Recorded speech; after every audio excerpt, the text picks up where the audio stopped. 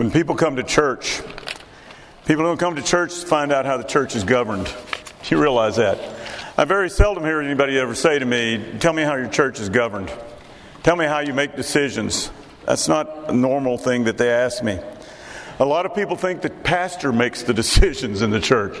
That's not true, folks. I've heard these words, well, I thought you were the leader of this church. Well, I'm telling you what, folks, that's not what that means when you become the leader. I am the spiritual leader of this church. I certainly don't make all the decisions. And by the way, when you come to complain sometimes, you're complaining to the wrong person when you come to me. Because I didn't make the decision in the first place. So that happens. I'm not one of those people that really wants to grab all of that authority. I do know preachers who love to grab that kind of authority. I do know that they rule with iron fist. And I found that many churches function much better when they have a pastor that rules with an iron fist. I'm just not that person. Most Baptist churches are confused about the structure of the church. Some churches want to put the deacons in charge. Let me explain to you. That word deacon means servant. It does not mean that you're the leader of the church. It does not give you that office that says that you are supposed to have that leadership in the church as far as that goes. The deacons were initially set out to assist with giving the food to the Greek widows. This is what they really did. And there's no place in the Bible that gives deacons the authority to make decisions, by the way. Look for that in the Bible if you want to. I'm going to bring out several things that are in the Bible that people have not recognized. Baptist churches that do not have elders have essentially determined that the senior pastor is the only elder in the church. That is a real fact. That's the way they treat them. The New Testament gives an office to the pastor, but the pastor is to be a teacher. It is pastor-teacher, and it's only mentioned one time in all of the New Testament. Only one time. So hear this. There are multiple elders in the New Testament churches, even in the smallest of those New Testament churches. Pastors have been given the job of being generalists, who are supposed to know how to make every decision within the church. I want to tell you something, folks. I don't know what to do with that plumbing problem. Do you understand that? I am not going to get involved in that, because the worst thing you could ever have me do is try to fix a plumbing problem that I know absolutely nothing about. Many Baptists believe that the pastor works for them because they voted the pastor in. The pastor doesn't work for the people, believe it or not. And then there's some of those pastors, as I mentioned, that they have the iron rule. You know what I'm talking about? They do the iron rule thing. You do what I say or it's the highway. I've been around those pastors. They generally take a stick after the sheep and don't try to lead them. That's really what happens there, and that's not what we're called to do. The Bible establishes 2 offices in the church, only 2 offices, and they are elders and deacons. You can go through the entire New Testament. You find another office that has been given in the church. Deacons are to assist the elders. And it is evident from the responsibility given to the elders that the pastor is one of the elders. The New Testament is void of 2 things. You know what they are? Voting. Now, they had affirmation, but they never had voting. And committees, though they may be prudent. But there's no place in the New Testament that committees or voting is mentioned. You can look it up. So, do we want to do things biblically? That's the question. There is no mandate to have elders. Do you understand that? There's no place in the Bible that says you must have elders. But we can look at the pattern that we have in the New Testament. We can look at what they've got. And the question is, do we want to do the things the way they did it? Some of the things we don't want to do the way they did it. I'm going to tell you up front. Some of the times they were in the wrong place, and we need to recognize that and be able to say we don't want to do that the way they did it. We don't want to do a lot of the things that were going on in that Corinthian church that Paul had to rebuke. We don't want to do that kind of stuff. But there's some things that we need to follow that pattern. But the question is for us as a church is that, do we want to do things biblically? Now, I remember a seminary professor, that was many years ago, over 40 years ago. And that seminary professor said that when he was in the church and he was preaching, he said this woman objected to what he said. And he said, but ma'am, the Bible says, and she said, I don't care what the Bible says. You hear that, folks? Sometimes people don't care what the Bible says. But let's look at elders as those who are shepherd the people. Elders were first. Elders were appointed in every church. Every church. You look at the New Testament. Every church. In Acts chapter 14, verse 23, it says, "And when they had appointed elders for them in every church, with prayer and fasting, they committed them to the Lord in whom they had believed." In which they had appointed elders for them in every church. Now let's look at a little context here. Paul preaches at Antioch and Iconium. And while Paul is at Lystra, he's continuing to preach, he's going on. He gets to Lystra, he heals a man. And when he heals this man, the people there decide, Paul and Barnabas are gods. We want to worship them. So Paul continues to preach to them, telling them that they're not gods, and continues on. But the Jews from Antioch and Iconium, they come to persuade the crowds that want to deify Paul and Barnabas to stone Paul and Barnabas. In other words, kill them instead. Now, they came 100 miles to kill Paul. You think they were upset? They preached in Antioch and Iconium. They come 100 miles to kill Paul. And you know what they did? Somehow they convinced the people there that they ought to stone them. That's amazing. Now, why did they do that? Why did they come that far? Well, the Jews were afraid of riling the Romans and giving them, the Romans had given them a special dispensation that they did not have to worship, they could worship rather without having to worship the Roman emperor. And they didn't want to mess up the system that was there. We learned that in our winter Bible study with Mark Olson.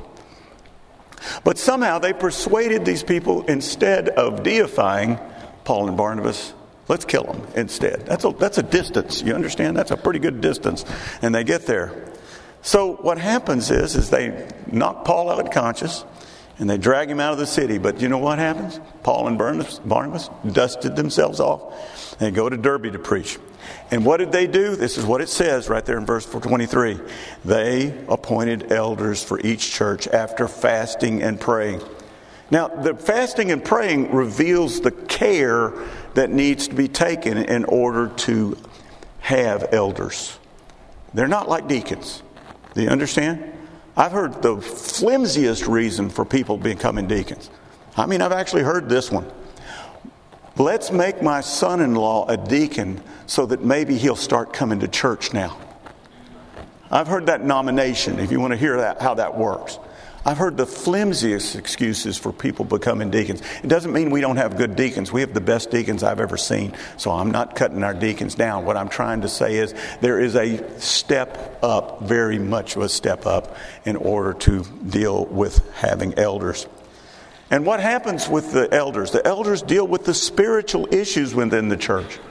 And spiritual issues within the church are often become contentious if there's not someone there to be those spiritual leaders in the church.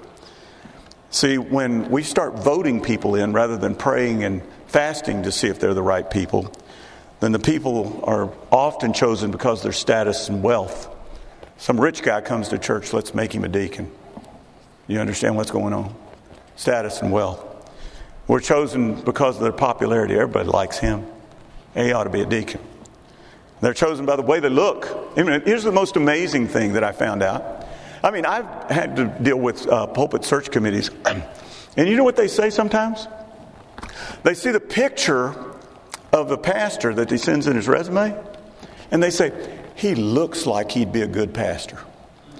Do you understand? I actually had a committee tell me one time that they wished I was taller. I didn't get on my tiptoes after that. Do you understand what I'm trying to say to you? We do it by looks. We do it by...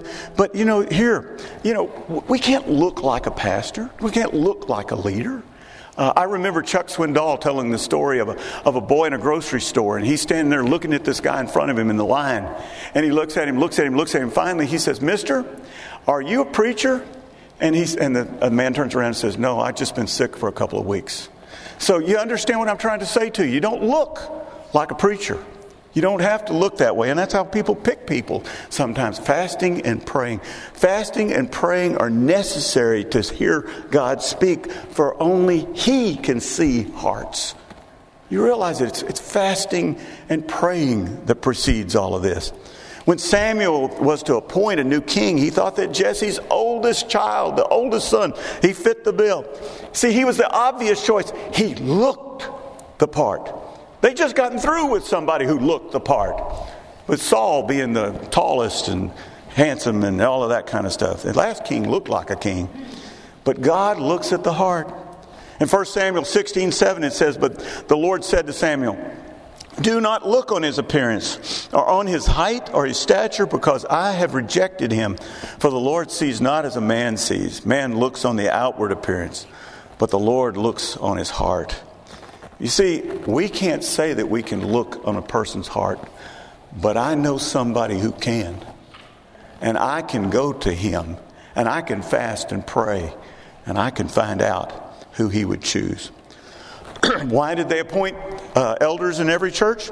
Let's look at the verses right before the appointing of the elders. It says, in Acts chapter 14, verse 21, and it says, "When they had preached the gospel to that city and had made many disciples, they returned to Lystra and to Iconium and to Antioch." People want to get rid of them, right? "Strengthening the souls of the disciples, encouraging them to continue in the faith, and saying that through many tribulations we must enter the kingdom of God." Paul and Barnabas were honest with these people. The path to the kingdom of God is not easy. Understand that. It's not easy to do what God wants you to do. Because when you start trying to do what God wants you to do, you better start expecting opposition. Because that is exactly what's going to happen. There will be opposition.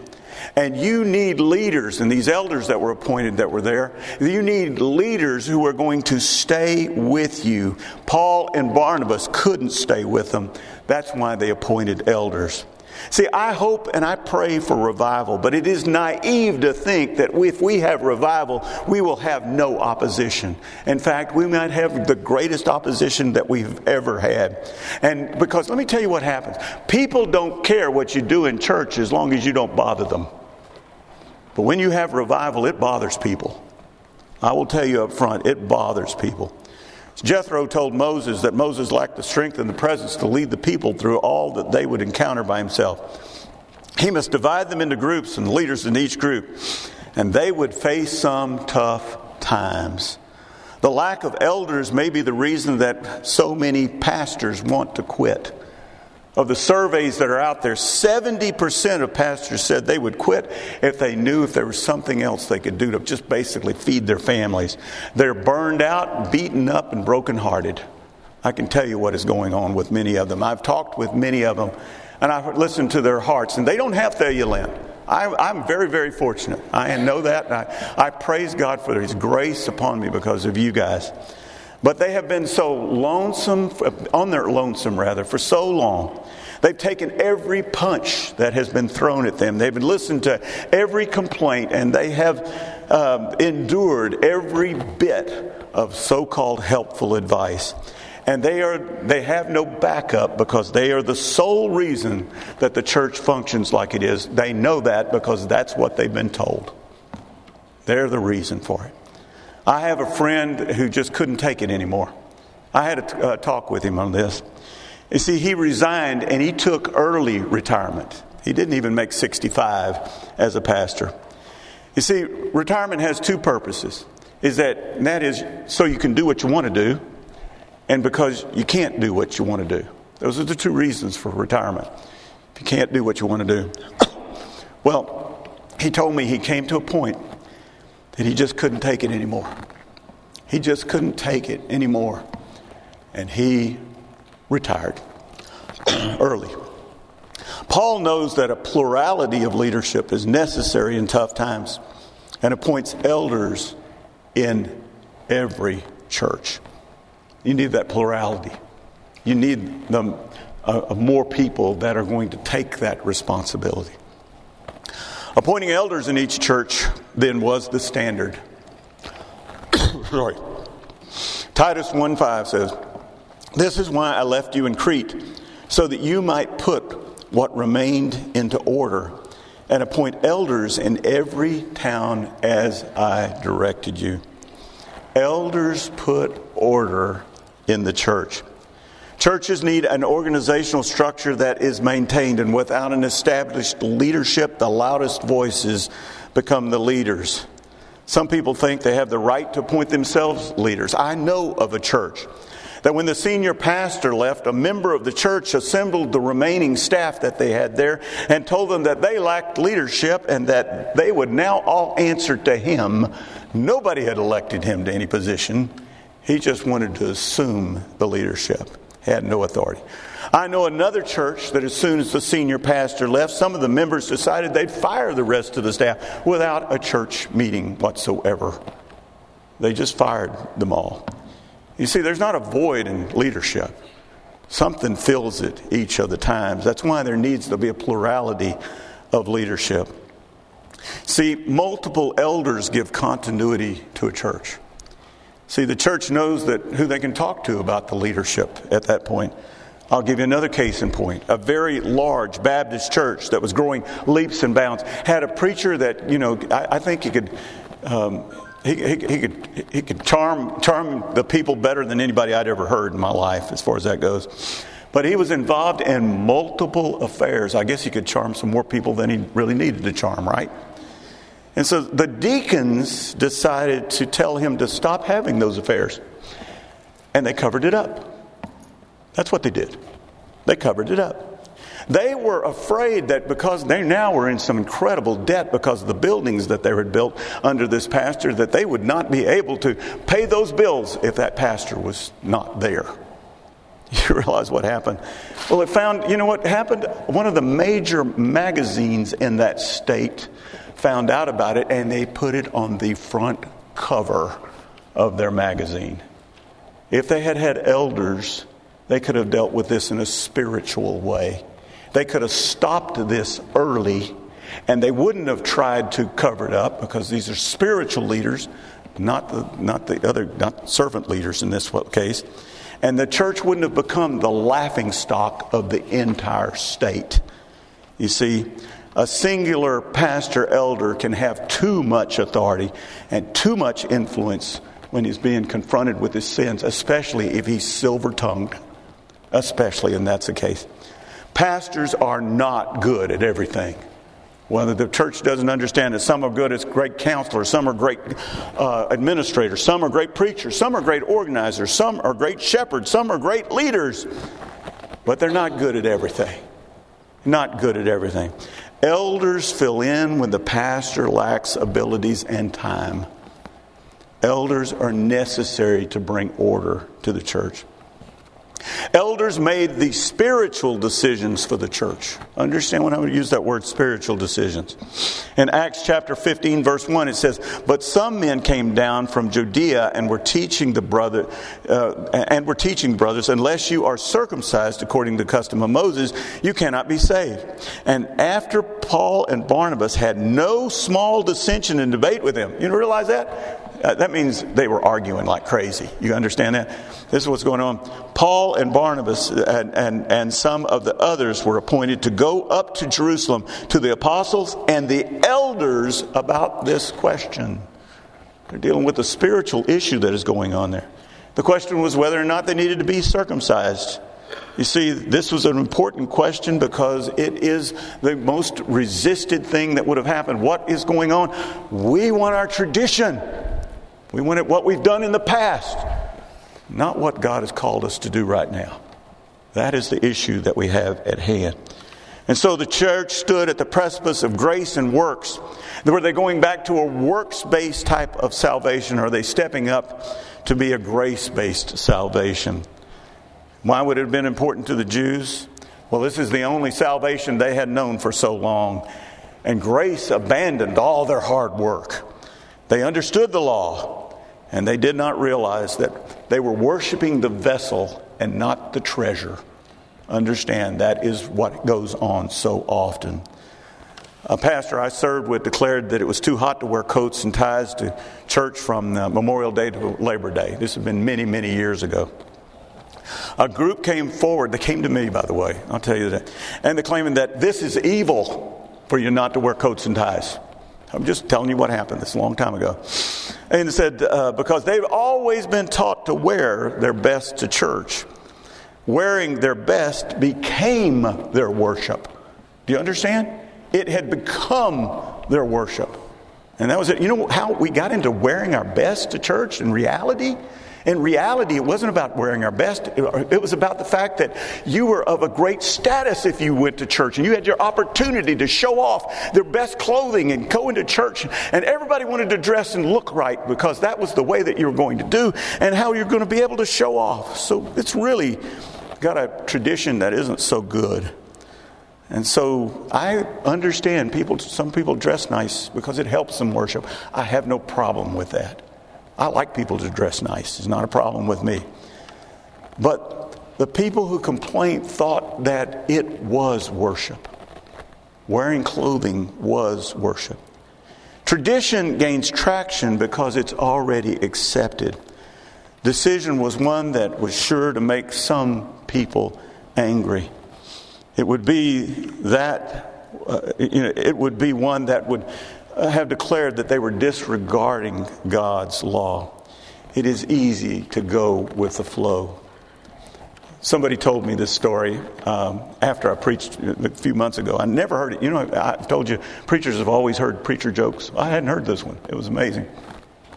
It was the story of a guy he came to this church and he dressed in regular clothes. And he sat there and all the people were all dressed up really, really nice. And they came to him, they noticed he stuck out like a thumb, he was like a sore thumb, and he went over there to him and he said, we don't dress like this in our church. We dress in coats and ties, and we dress in, and he said, why don't you go and you ask God how you're supposed to dress when you come to church? So what happened is that next week he comes back dressed exactly the same way it was. And so they confronted him this time. They said, did you go and ask God what you ought to wear to church? And he said, yes, I did.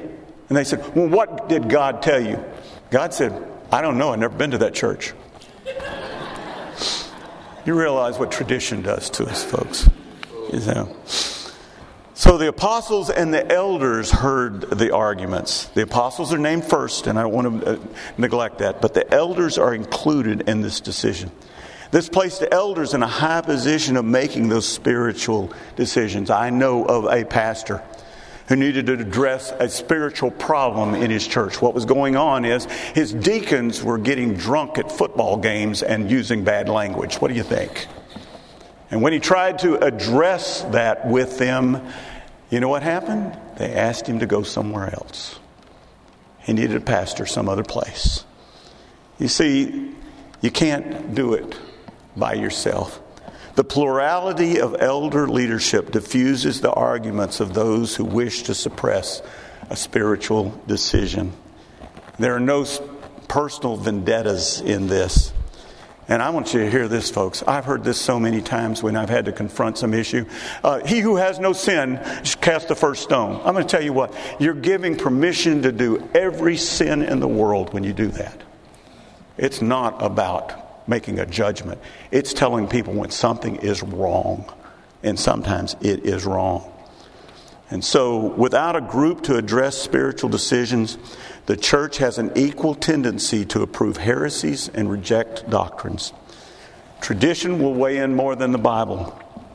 Peer pressure will be greater influence than the Spirit. People will go forward with what they like and not what is right. The early church faced these issues. Arianism almost took over. Arianism believed that Jesus was created, that he was not God. Marcionism became very strong in the church. That is the one that says the devil created the world and God came to fix it. And today the health and wealth preachers are making a big splash. Their messages are creeping into churches. I know of a very large Baptist church where the pastor is now a modalist. A modalist is one that believes that God was in heaven and then God came to earth as Jesus and vacated heaven, and there's no God in heaven at this point. And then Jesus kind of did a U-turn, came back down, and he's now the Holy Spirit, and there's nobody in heaven right now. And there's a very large Baptist church that is following that pastor right now, and that is a heresy, folks. There needed to be somebody in that church that said, wait a minute, this is not right, and had some authority to deal with that. It says, why do we need to do the things the way the Bible did them? Well, it is God's Word. And this is God's church.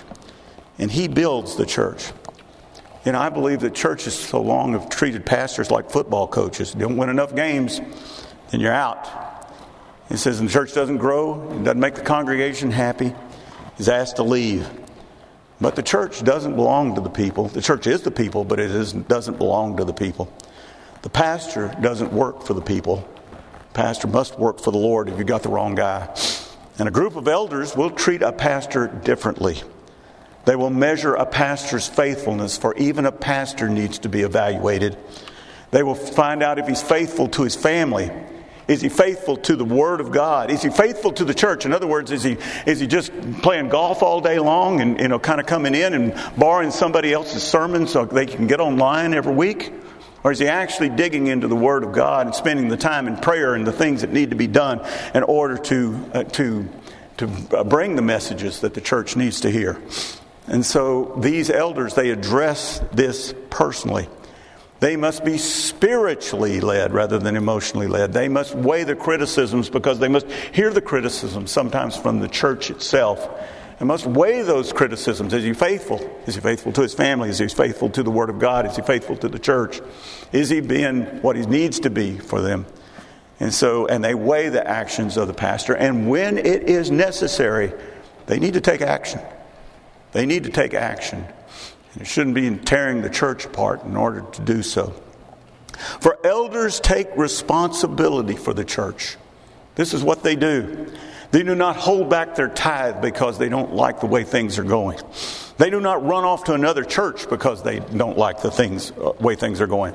They don't avoid worship services because they don't like the music or maybe they don't like the sermons. They get on their knees and pray and they roll up their sleeves and work. This is what happens with elders. Our church has an ad hoc committee working on establishing elders in the church. I will tell you, we've only looked at Baptist churches. There are thousands of Baptist churches with elders. You wouldn't believe it. There are thousands of Baptist churches with elders. And we've looked at their models and we've looked at what they've done. That's how we know it's going to take 2 to 4 years, because that's what it took them to transition from being congregationally led in the way that they're being led. So we're working on what this will be for Thalia Lynn. What I can tell you is it's not some other denominational model. It is not Presbyterian, because I'm certainly not even looking at Presbyterians or Episcopalians or Church of Christ. We're not looking at any other denominational model and trying to determine what we're supposed to do. We're looking at the Bible. We're looking at the Bible and we're doing what we believe that is best and unique for our church. We found that in every church that we examined, every Baptist church we examined, they did it differently. And we're probably going to be doing it differently too, just like they did. But they have elders. So do you really want to be a part of a church that is seeking to follow God? I want you to hear this up front. We will undoubtedly make mistakes that we will have to fix. There is no doubt about that. We will commit sins. Not because we want to, not because that is our heart, and I don't believe that's the heart of Thalia Lynn, but because sometimes we are just human beings and we will have to repent of those sins and make things right, and those mistakes as well. We want to do things right, and we want to do what the Bible says. We want to clearly, and I want to say clearly, without tradition influencing us unduly, know what the Bible says. Personally, I'm going to tell you up front, I want to put things in order before you get the next pastor. That's what's going to happen. So I'm telling you right now, I'm going to preach 2 more messages on this. Next 2 messages. They're very different messages because they're teaching messages. I'm not trying to get you to commit to a lot of things. What I'm trying to let you understand is this is Bible. This is Bible. And I have believed this probably for the last 30 years, that we needed elders, not just in this church, but in other churches. And I finally gotten to the point that I said, you know what? I believe we got to do it. We got to do it. We got to do it for the sake of our church. So pray with me. Father, I thank you for your word.